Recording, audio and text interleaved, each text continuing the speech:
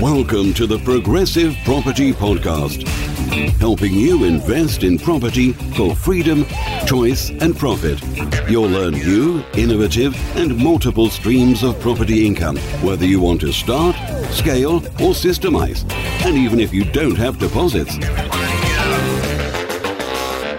So hi everyone, Kevin McDonald here and welcome to today's interview. And I'm really excited because I've got two people online who are doing really great stuff in property. Now, they're also managing to do this while still also holding down full-time jobs. And for a lot of people, when they're starting in property, they think, can I really do property while I'm in a job? So let's dig into some of that today. So I'd like to welcome Mary Osman and Andrew Thomas. So hi, Mary. Hi, Andrew. Thank you for joining us today. So guys, for anyone who's listening in, just tell each of you individually, I guess, tell us a little bit about your journey. So before property, maybe what jobs you're in at the moment. Are you in the same job as you were before you started property? And then also why you've decided that you wanted to get into property. So over to you. Thank you very much. Thank you for having us. Been working as architects for quite a long time. We knew the business, we knew the industry very well, but we never thought about property development as a strategy or anything of the sort, really. Yeah. We were just working very, very long hours as architects. And in 2015, decided to quit our jobs and go traveling. So we did that, and I think it was within a week of us traveling that we met people on the road, didn't we, who were doing lots of other things. Yeah, it was that was the kind of real eye-dropping moment and mind-blowing moment where we met these people this 22-year-old who'd never had a real job and was just working off his laptop, traveling the world, and it was like, whoa, this kind of whole new opportunity is available to us. And so when we got back from traveling, we actually moved to Australia for a couple of years, and it was over there that we started to kind of explore all these options of what we might be able to do. Started listening to podcasts, I started listening to following Rob and Mark on Progressive, and then decided let's move back to the UK and try and give this whole property thing a go. So came back in 2018, and that's when we jumped in. But as we said before, we're not working in the same jobs, but we're still working as architects. So I still work full time, and Mary works as a lecturer teaching architecture at a couple of the universities in England. Yeah. So when you came back to the UK and you think that I'm going to get started in property, did you own your own home at the time, or were you like sort of renting? Had you any property experience whatsoever? No, we had nothing, which at the time started off for us as being quite difficult because we, like I said, didn't have our own home. We hadn't been in the UK for 3 years, so we were struggling with proving that but basically we didn't really exist in the UK system, if you know what I mean. But then obviously there's so many opportunities out there that we were able to get started with a rent to service accommodation business to start with, because that was an avenue that was open to us. Yeah, and I think it was really nice to be able to listen to podcasts, to actually come to Masopi and actually understand there's so many different ways to invest in property. And what you teach, Kevin, all the time is that there's so many streams of income, and you don't have to actually own your own house. So for the first year when we came back, we actually did rent to service accommodation to get our foot in the door, to get some cash flow going, and then as soon as the year was up, we could start buying houses. Awesome. So that first deal, so for a lot of people, getting that first property is the most difficult one, or the biggest challenge. So what was the first deal? Obviously, serviced accommodation on a rent-to-rent basis. For anybody listening in and wondering what rent-to-serviced accommodation is, you literally take control of somebody else's property. You give them either a guaranteed rent or a profit share on that deal, and then you run it either on a HMO basis, a single let basis, or a serviced accommodation basis. You could even do it with commercial. So obviously, Mary and Andrew started off with serviced accommodation on that basis. So what was the first deal? How did you secure it? And what sort of income does that give you as a month? What, like the profit per month from that first deal? And how did you feel once you got the keys to that first house, I guess? Amazing. Yeah, absolutely. So the first deal is the hardest one you do. So you're absolutely on point. And it took us, so I think we did the course, service accommodation course in November, and it took us until about January too. So it took us 3 months. So I was doing viewing after viewing after viewing. I think I went to about 90 to 100 viewings before somebody said, yes, okay, I'll hand over my house to you. And so it took a lot of perseverance, and it took about 3 months to actually secure that deal. And then that all, as soon as that, they say, as soon as you get your first one, the other ones come rolling. So as soon as we got our first one, then the other one came. And so, you just got to kind of open the door. And as soon as you open the door, you become more confident about selling yourself and selling yourself as a brand and as something kind of more than you are. So yeah, it took a lot of effort, took a lot of persuasion as well, because rent to a service accommodation isn't something very easy to tell somebody, I'm going to take over your property, but I promise you I'm going to look after it for you. I think that first property, a lot of it's the mindset and the belief that you can do it, and that's why the second one starts to come a lot quicker, because you're like, well, I've proved I can do this now, and you've got that belief in yourself. In terms of what was it like? Yeah, it was an amazing feeling to actually get the keys. And that property, back pre-COVID, was providing us about £750 a month profit from the service accommodation route. We put it onto a single let when COVID first hit in the lockdown last year, to cover the expenses. So, and that's we've now ended that agreement because we've gone off into another avenue. But yeah, when we first got it in the before COVID was about, it was very profitable for us and really helped us to generate that cash flow to use to buy property with. You've some interesting points there. If I dig in on, you've said you did like 90 odd viewings before you got your first deal. And I meet people a lot, and they're like, I can't make rent to rent work, or I can't make single buy to let work, or whatever. And then I dig in and I go, how many houses have you viewed? Oh, well, I viewed 4. Yeah, like you viewed 4 houses. You've just not done enough viewings yet.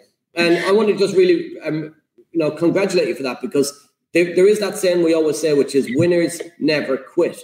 Quitters never win. Winners never quit. And to keep going and to have that belief, that mindset to go for 90 odd viewings. And you clearly have a strong why. You clearly had the belief and the drive, even though the belief goes up when you get the first deal. So what is your driver? What's your sort of why? Is it more travel? What is it that made you keep going to get that key? Because trust me, a lot of people would quit before 90 viewings. And the only way you fail is when you quit. Yeah, I think we've got just a few ways really. The main one is travel for us, isn't it? To be able to kind of support ourselves with property and be independent of the location we are. Another thing that we're really strong believers of, because we're both architects, is just designing great spaces. We're in love with designing great spaces and, designing these spaces for people to live in. And that's why we started to buy our own properties as well, is because we believe in great spaces and doing well for the England market, who doesn't have enough properties and enough houses, and to bring run-down houses and make them absolutely beautiful and stunning for people to live in. I think that's a great thing to do. Yeah. One of my mottos is where there's a will, there's a way. And she proved with the name, she's definitely got the will. I would have known you were an architect even if you hadn't told me, because you're living in the Amazon. I mean, this is Mary's child. This is yeah.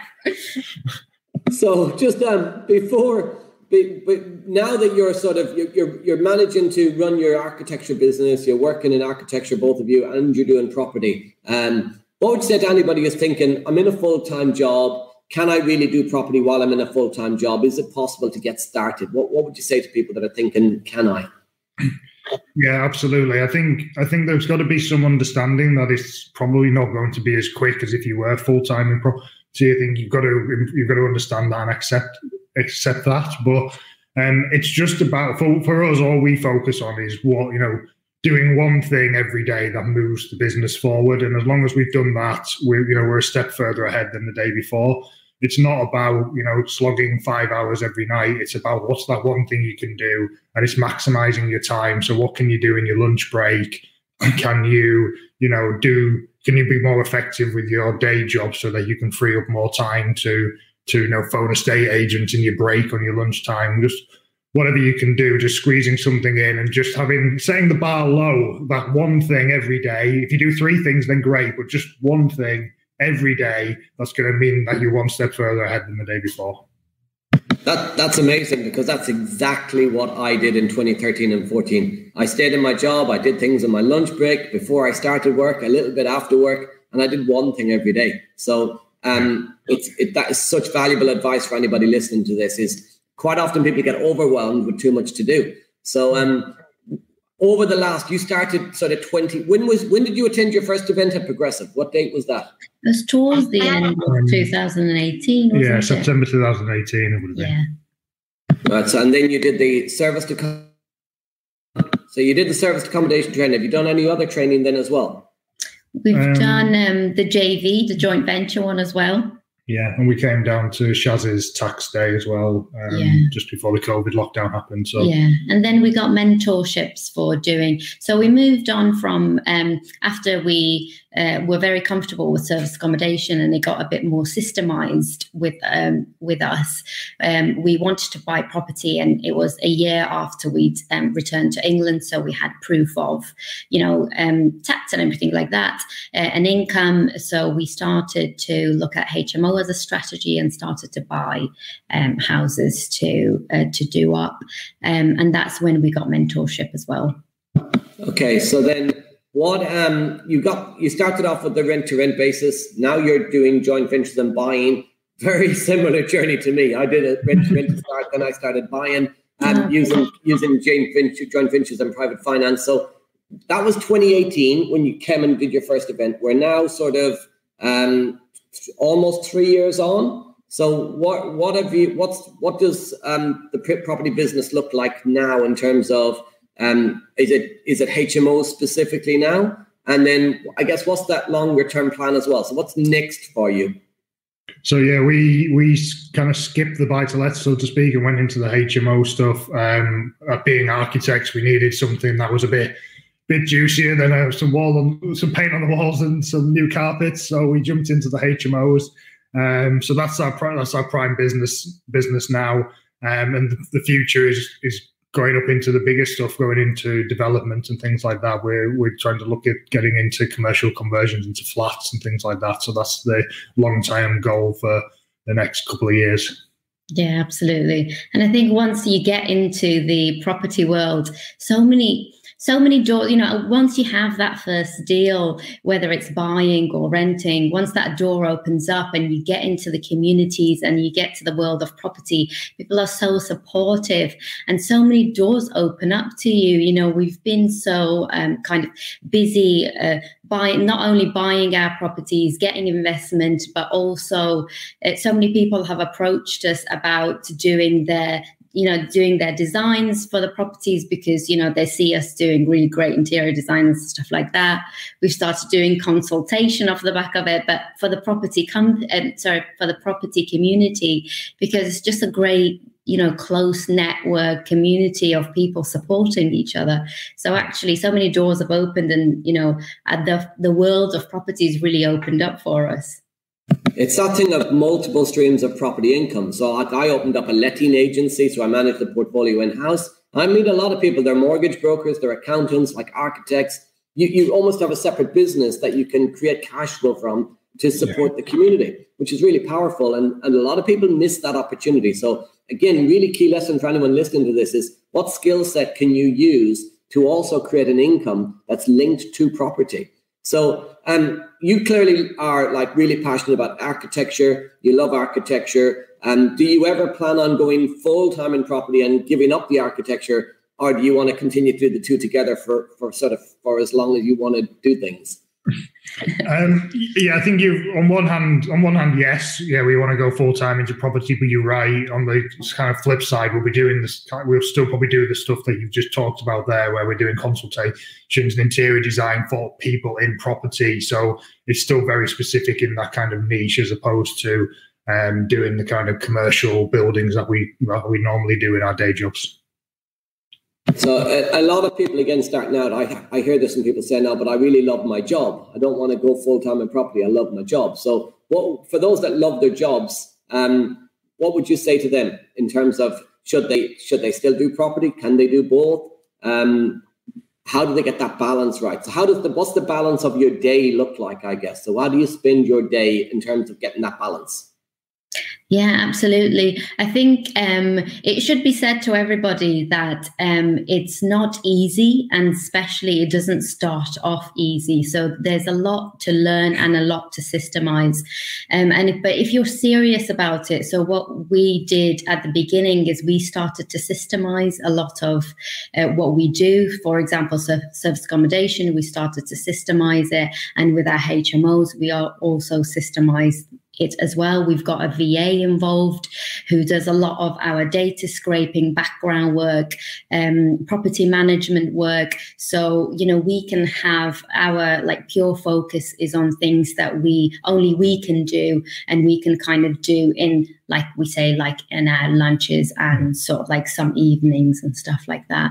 Just, I think, learning how to be not in your business, but working on your business? Yeah, working on your business and not in your business is really important. It's not to say that, you should really push yourself and stress yourself out, because it's only a matter of time. And when your business is young, you're definitely going to be in your business. And just give yourself that time and that effort, and believe that there's a delayed gratification. It's okay to be busy. It's okay to not be able to manage your time all the time, but the gratification is there, and as soon as you kind of get your deals, you see the income coming, it's all very worth it. And if you love your day job, like Andrew was saying, do it at the same time, do it together. One thing that's really good at having a day job is that it's easier to buy property, it's easier to get mortgages. Yeah. So there's no need to think I have to jump out and do this full on. You can take your time, and then you have security there as well. I think the one thing is, there's nothing wrong with loving your job, and, by all means, stay in your job. You don't have to be full-time in property, but I think for me, it's the understanding the difference between, financial security and kind of that doing what you love. And you want to treat your job as that thing that you love and use that property as that financial security for yourself. You want to be able to create money no matter what, without having you to be there with your time. So I'd still encourage anybody to get into property and build that secondary source of income, or multiple sources of income to support them, and so that their job is just something that they can enjoy and not have to worry about the roof over their head, or putting food on the table for their kids. I think you pretty much answered my two questions, which one was, you said it wasn't easy, but was it worth it? And you went, but it's definitely worth it. And then it was like, why should people do it, even if it's it's about creating that long-term security? So I guess my next question is, how did the training help you? So you mentioned that you got the tax training, the joint venture raising training, the service accommodation training. How important was the education to you? And do you think you'd have, and the mentorship, obviously, do you think you'd have got to where you've got to without that sort of knowledge and support that you've had? No, I don't think so. We're advocates of training. We believe that you need to be kind of specific. You need to go in knowing what you want. And we wanted to do essays. We went and got trained on essay. So we're big advocates of training, and we think it's definitely helped. Yeah, I think we've seen so many people around us make so many mistakes, and we know your story really well, Kevin. And I remember it every time people make mistakes as well, because your story was so like memorable. And, you know, we see so many like of our, you know, like friends or colleagues or something like that getting into property and actually not knowing what they're doing and not doing things right. So, you know, the money that we've spent on, you know, on training, but very specific training, which is what we advocate. It was so helpful for us because we just haven't made the mistakes. And another thing is it gets you into the right networks, and it makes you believe that you can do it. Just through kind of being in the networks and coming to, you know, being part of those lessons and everything, you believe that there's so many strategies that you can do. And for example, we didn't have our first, you know, we didn't have a house or anything like that of our own, and we wanted to buy our own HMO.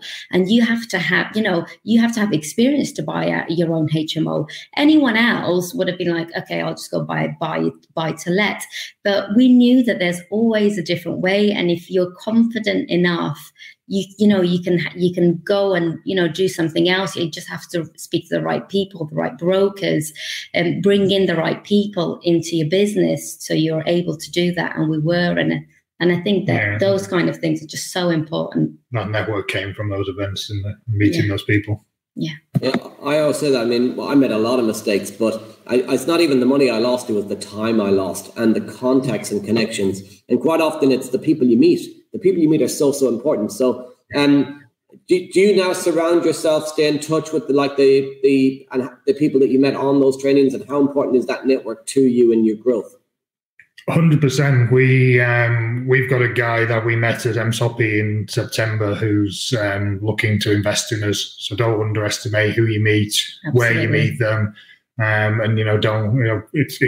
it can take time. That's been, you know, over 2 years. Well, you know, the relationship's been getting built there, and they're an investor themselves, but they've got SAS capital that they can't use all of it themselves, so they want to look to invest in other people. So, you know, don't underestimate who you're meeting, and keep building those relationships. And we've got a great couple that we're fantastic friends with that we actually met at a PPN event, and, you know, we're going forward and doing commercial work with them. Yeah.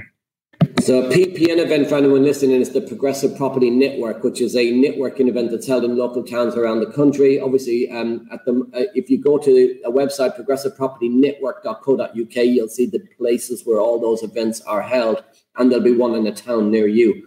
Get to those events, network with people, because as I say, you found out, guys, and we would have said this from the first time we met you at a Multiple Streams event, is the money's in the room.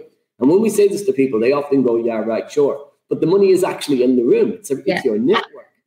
So absolutely.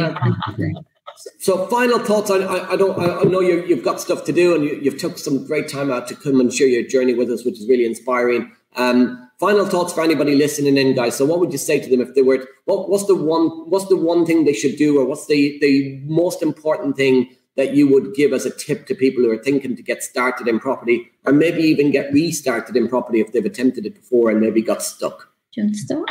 I think we touched on before, that perseverance and focusing on that one thing every day to move yourself forward, not getting overwhelmed and not comparing yourself to others, especially others who might be full-time in property. It's not a get rich quick scheme, but, you know, there's incredible wealth and financial opportunities there if you just stick with it and build a portfolio over the years. Yeah, absolutely. And just to second that, I think it's really important. It's easy to follow lots of different shiny pennies. It's really important to focus on one strategy at a time and perfect that strategy and then move on to a different strategy.